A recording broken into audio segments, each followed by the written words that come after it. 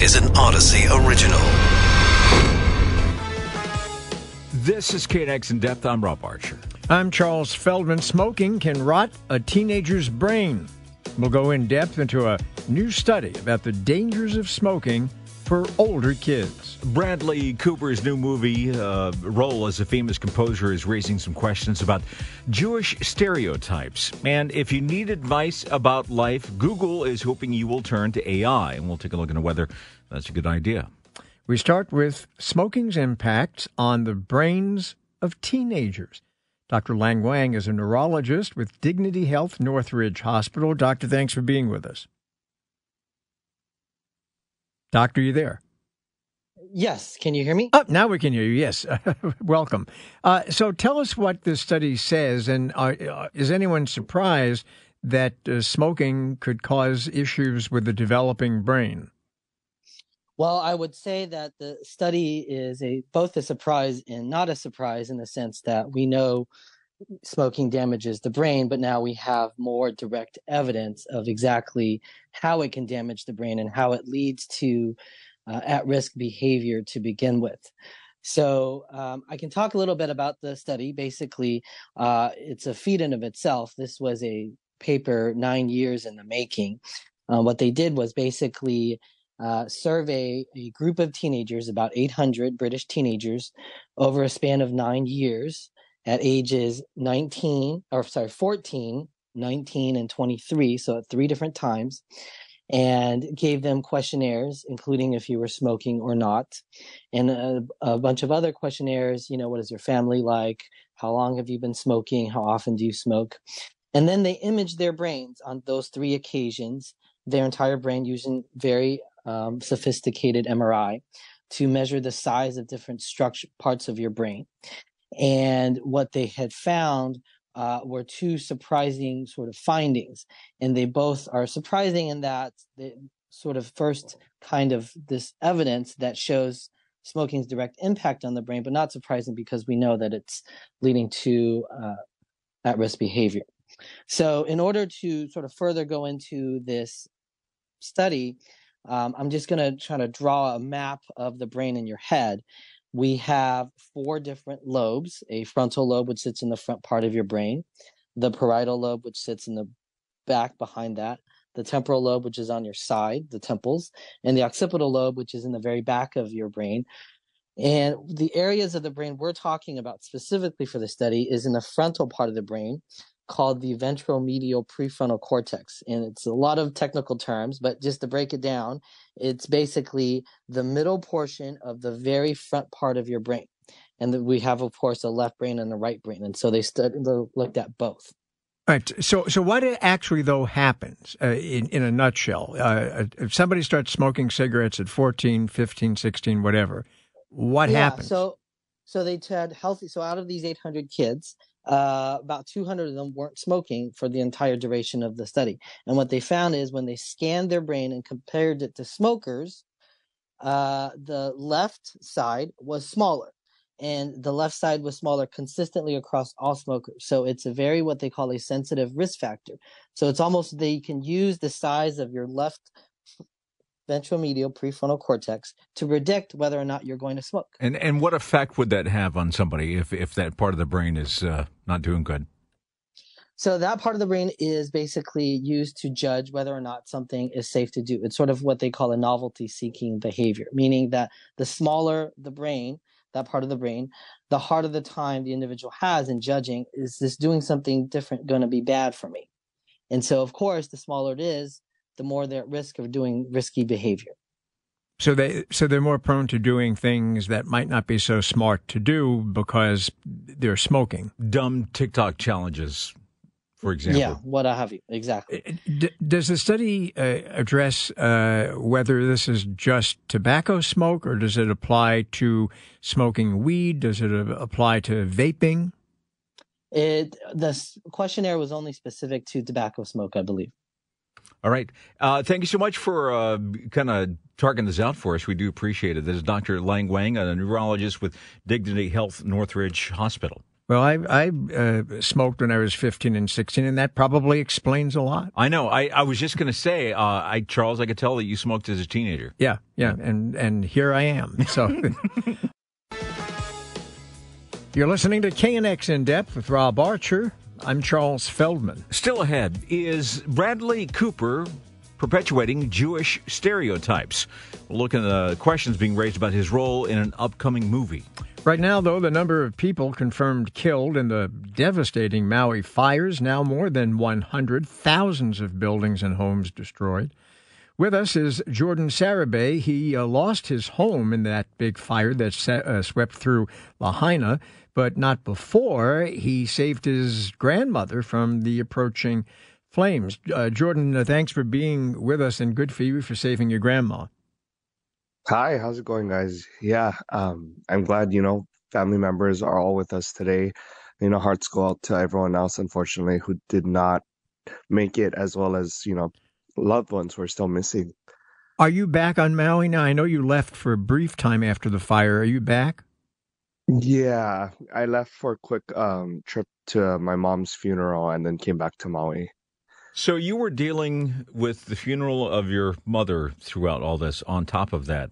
At what point did you ever feel that this is too much? For me, luckily, my mom was a good pillar for staying strong in difficult times. And that's what my default has been is, my mom would say something along the lines like, we will get through it. No matter how rough it gets, how hard things are, as long as we have our faith and as long as we stick together and unite, we have each other. And to be clear, your mother's death was not related to the fire, was it? Unrelated. Unrelated. Yeah, correct. So tell us about the day, and I think there's no reason to refer to it as anything more than the day. Tell us about it. Well, it all started with, very rough winds throughout the morning, and my family actually found out about the fire only because a fixture at one of my aunt's house ended up flipping over and she needed some help. So all of the male cousins went over and some of the uncles went to help her secure it, flip it over and tie it down. And as we're just talking in the garage, maybe about 8 of us, we see the white smoke, just up the hill from where we're at. And all of us, we've experienced fires, and we kind of know what needs to happen if the winds didn't die down, and they didn't. So we left, went back to all of our homes, and mind you, this is within maybe 15 minutes after we left the house of my aunt. The fire was already reaching homes next to where we were. And there was no other warning that you got other than what you visually saw. Correct. And with that said, just thinking of the time frame, like, my family, we all sat down. Between 20 of us, we lost about 4 or 5 homes. Tell us about, we mentioned at the very top that you were able to rescue your grandmother. So tell us a little bit about how that came about. Yeah, so after I left that, I drove to my brother's to gather my things, and then I went back up to take my sister-in-law's mother home so she could grab a few things, and she lives right next to my grandmother. So as I'm there, I see the smoke. It's white. So I'm like, okay. And then instantly it changes to black and it starts to come over the houses that is, a line next to the road where the field and the fire is. So I tell her, I was like, hey, are you okay for right now? I got to go back to my grandmother's house just to make sure she's okay. When I get to my grandmother's house, my relatives are running around and my grandmother is, trying to get out. They're worrying about their family, their dogs and whatnot, and also her at the same time. But it's hard because she's a little hard of hearing. And so I focus on her where I'm in next to her room trying to help her. My family's running back and forth. I look out the window of their second story and the house is already, like 3 houses away, is already on fire. So, we're like, we gotta go. She grabs 1 shorts, one t-shirt and her purse, no phone. And I still haven't even gotten home yet. And my house is maybe 2 houses down the road from where she's at. And next to that same row of houses that are potentially going to be on fire next. And So d- lots of weariness, fight or flight, kicks in, and just just seconds to react, not even that long. and as we understand it, you lost your home. Do you have any insurance resources? Did you have any coverage? Luckily, everyone in our home, I mean, everyone in my family, we did have coverage. If I'm not mistaken, it's required you have coverage, but in Lahaina town, there's a lot of renters, a lot of people that don't have that same access. But where are you and your grandmother and the rest of your family living now? Because all of your homes have been destroyed. Is that Correct.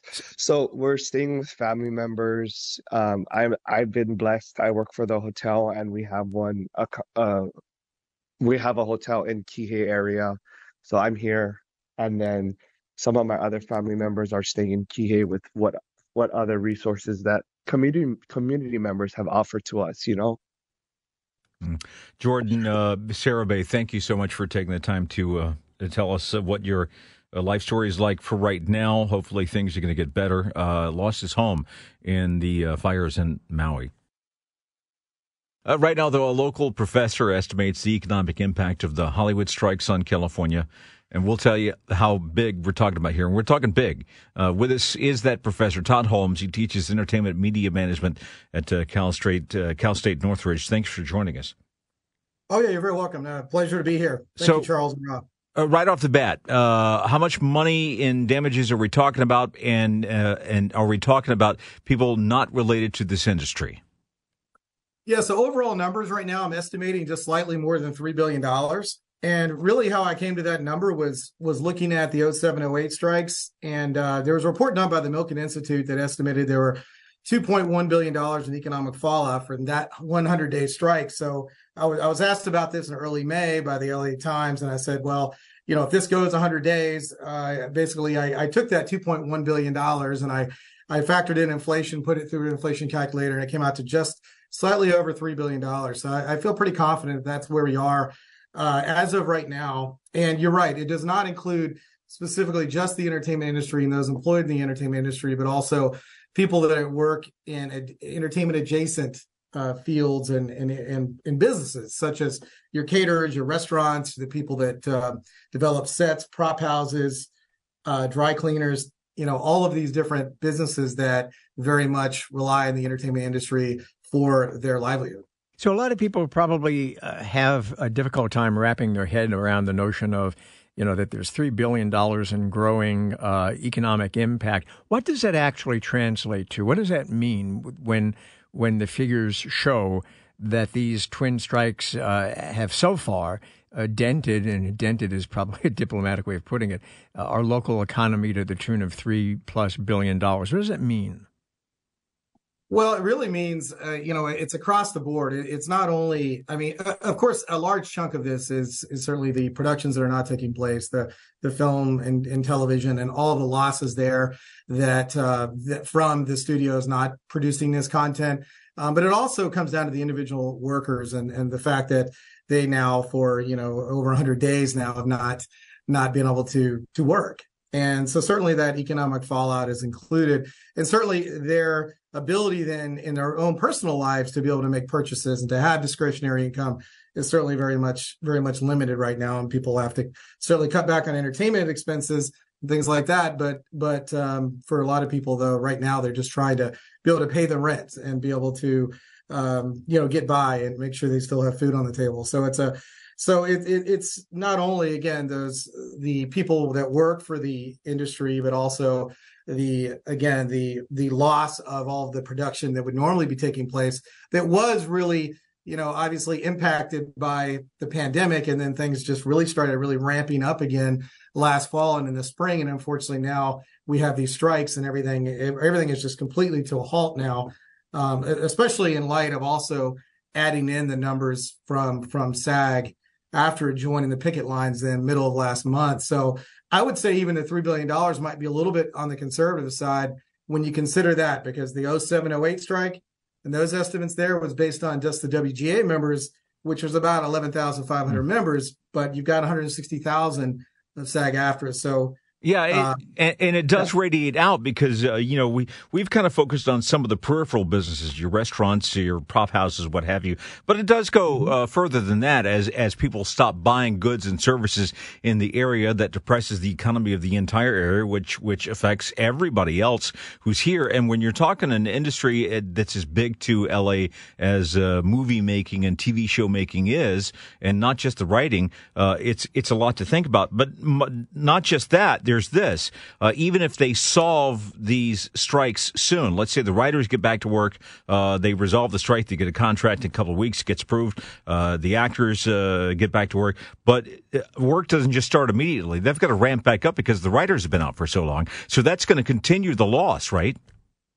Absolutely. Absolutely. Yes. I mean, I think as of right now, if the strike were to be resolved tomorrow, and I know right now there is, some concessions were made on the part of the AMPTP, and apparently now the WGA is looking at those, looking at some of the things that are being proposed now in that counter proposal. But yeah, there's no doubt that even if it were to be resolved right away, you're still looking at probably 2 to 3 months worth of recovery time. So I'm curious. I mean, there are certainly other industries in Southern California, healthcare for one, but do these figures indicate that perhaps we are too reliant on the entertainment industry still?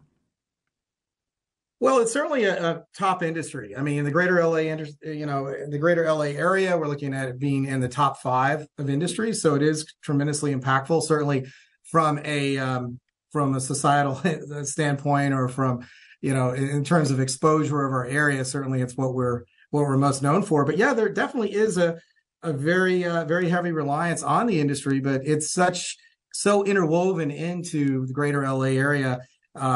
It's hard to kind of get away from. I mean, I read a figure recently that about 1 in 7 businesses are either directly in entertainment or tied to the industry. So it's so much a part of our identity here, and there's just so much at stake, and so many people and types of businesses that are attached, that it's hard now to discount that. It's hard to say to look at it and say, well, this is, is there a way, we can curb these losses and things, but we really can't, because again, it's just such an important part of what we do. And like I said, a top 5 industry.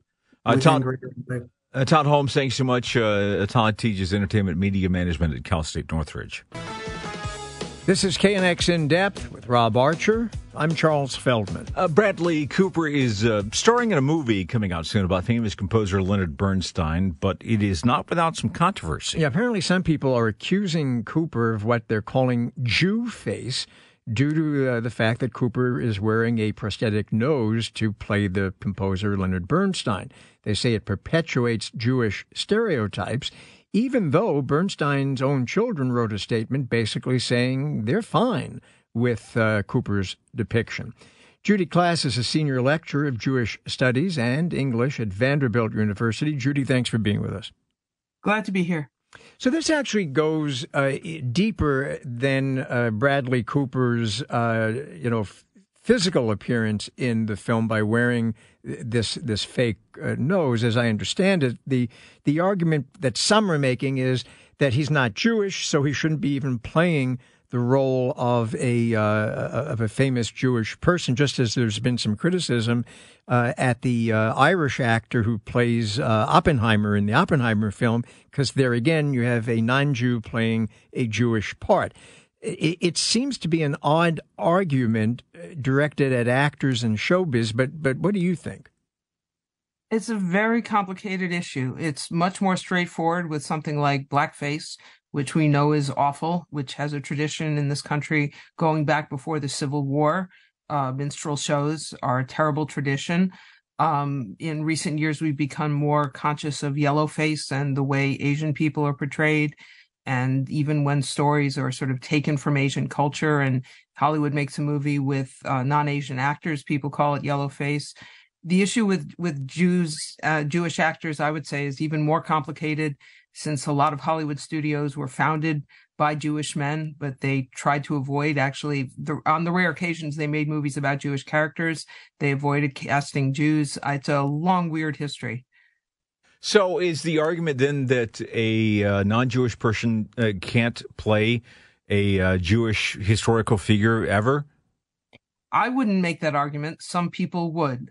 For me, it's sort of case by case, and it's just too complicated to make a sweeping generalization. When I see someone turn in a wonderful performance, I sort of think, well, that person was wonderful, so, let them slide. I mean, I think with a movie like Christopher Nolan's Oppenheimer, which I've seen, I haven't seen what Bradley Cooper did, but when a smart, interesting person makes a complex movie, I'm willing to go see it and sort of see what they're doing. I think that bigotry is often related to dumbing things down. So when it's smart and nuanced and complex, I'm certainly less likely sort of, to go off right at the beginning without seeing the thing and say, oh, that's bigotry, or that's wrong, or that's insulting. I'm willing to, take a look at this movie. And there are other issues you could have with representation. I mean, it looks like this movie may be about the fact that Leonard Bernstein, maybe, like men. And is that, if Bradley Cooper doesn't identify as bi or gay, is he allowed to play that role? Leonard Bernstein was involved in creating West Side Story. And some people criticize that as a show, created by 4 Jewish men involving Puerto Rican characters. And did they have these things are so complicated, these issues of representation. I don't think you can just sort of issue one sweeping statement about it. Well, but that, of course, leaves the problem, if you're trying to be a creative person, if you are a creative person and you're a writer and you're trying to do a screenplay, or you're a producer and you're trying to put on perhaps a Broadway production or a film, it's really difficult now to figure out what you can or what you should or shouldn't do, because it does seem as if there's always some group upset about something, and in some cases they may be right, but in some cases they may be absolutely wrong. But doesn't that have a chilling effect on creativity? I don't know, and I don't think these issues are totally new. I think that when you're a writer, you want to be able to write anything. You want to be able to show I have empathy with any aspect of the human experience. And when you're an actor, you want to show I'm a chameleon. I can play any kind of character. I have incredible range. And someone like, I think Bradley Cooper now is trying to show both about himself, because I think he's involved with writing this. And then there are always the issues of, are you stealing someone else's voice? Is it a kind of minstrelsy? Is it appropriation? And I don't know that those issues go away, and I don't think they're ever easy to resolve. But but it is getting worse. I mean, you have some people now who are making the argument that a male writer shouldn't write, say, a novel, speaking with a female voice, if the female voice is the protagonist. And then you have people who have the other argument that if you're a female writer, you have no business writing in a male voice. I mean, where do you draw the line? I personally, I think writers need to push back against that. You can't just write autobiography. Fiction is not simply autobiography. You should be able to get into the heads of other characters. And at the same time, given a long history of people sort of doing kind of a ventriloquist routine for some groups and sort of appropriating their voices, I think people just have to, keep duking it out. I don't know that it's ever going to get resolved, but I don't think, I think we should casually, I don't think we should casually write in the voice of a totally different group, a group we're not part of. I think it's tricky. I think sometimes someone creates a work of great beauty like West Side Story, and remaking it with Spielberg and Tony Kushner writing the screenplay doesn't necessarily make it more authentically Puerto Rican, but though they tried in various ways. And, Rita Moreno was more involved in all these things, and at least the actors were Latino actors this time around.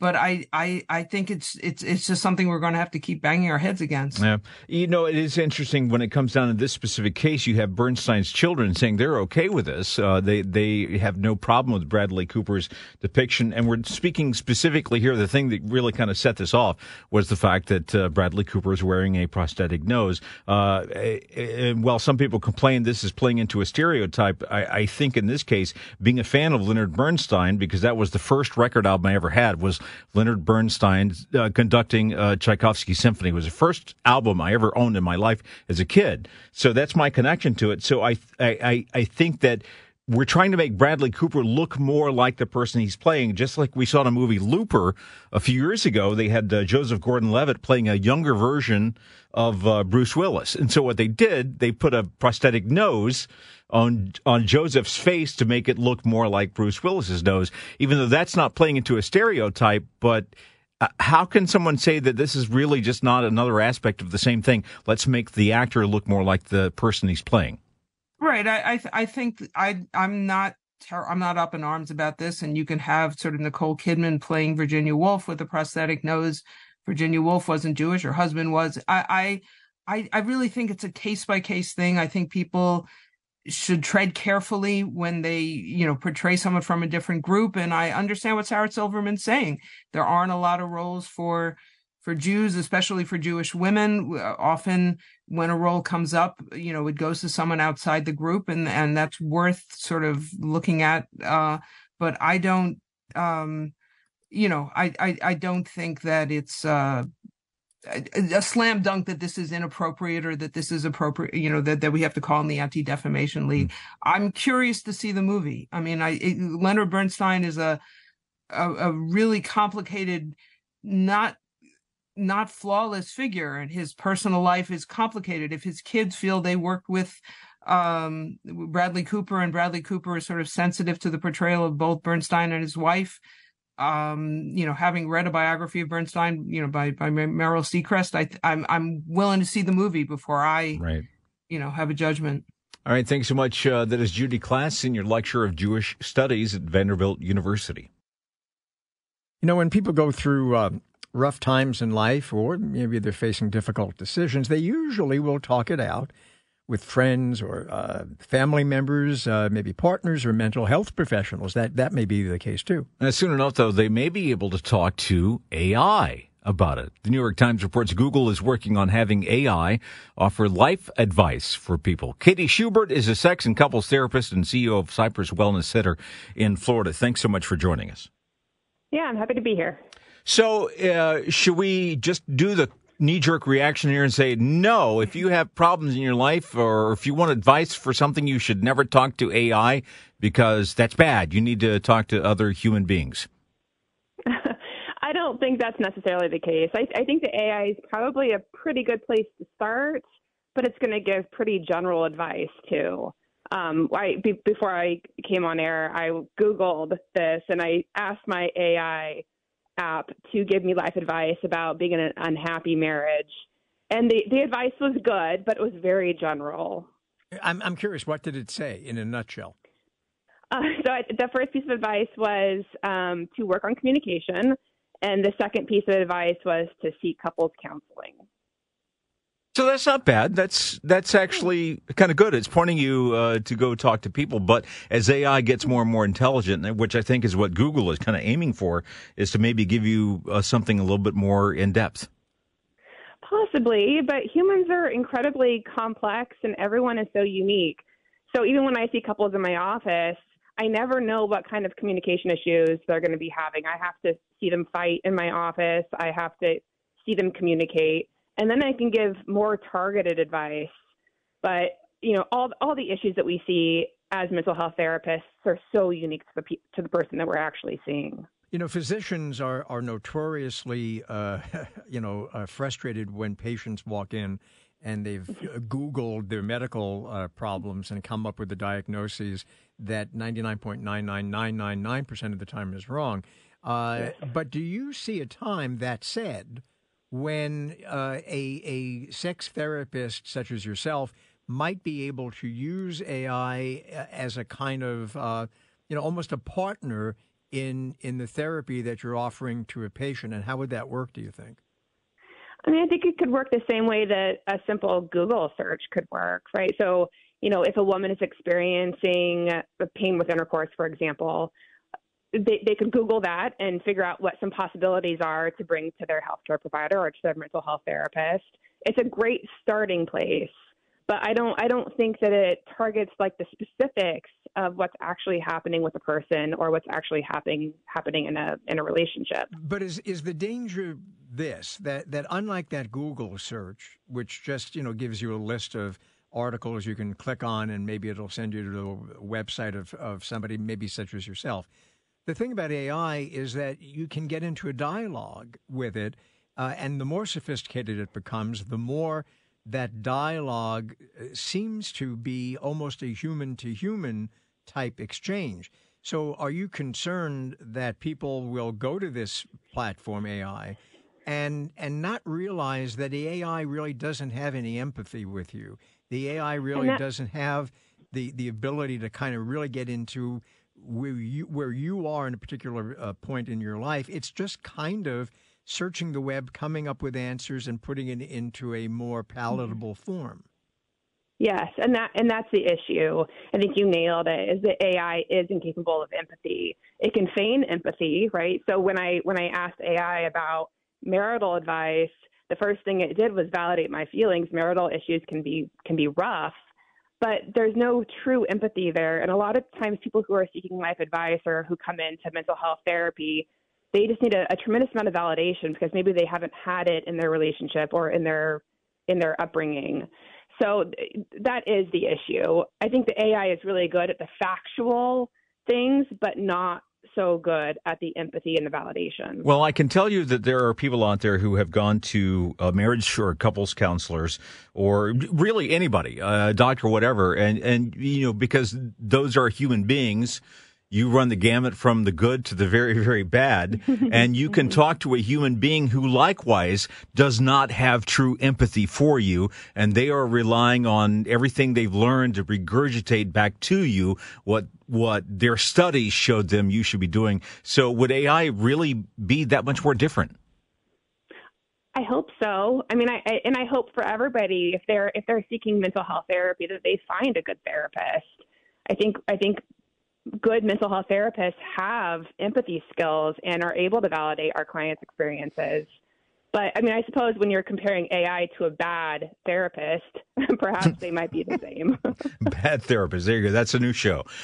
Katie Schubert, sex and couples therapist and CEO of Cypress Wellness Center in Florida. Charles, I can tell you that if AI ever starts giving life advice, I am going to follow that advice to a T. And you know why? Why? Because I want the AI to know that I supported it when the computers take over the planet. Exactly. Yes, I was on their side. That's your big fear. Yes. I know, and you want to be on their good side. And Exactly. It's a lifelong pursuit of yours. That's right. Yeah. Okay. That's it for KNX In Depth. Thanks for joining us. We'll be back tomorrow. The real Charles and Rob, not AI. Well, for now, anyway. Tomorrow at 1 p.m.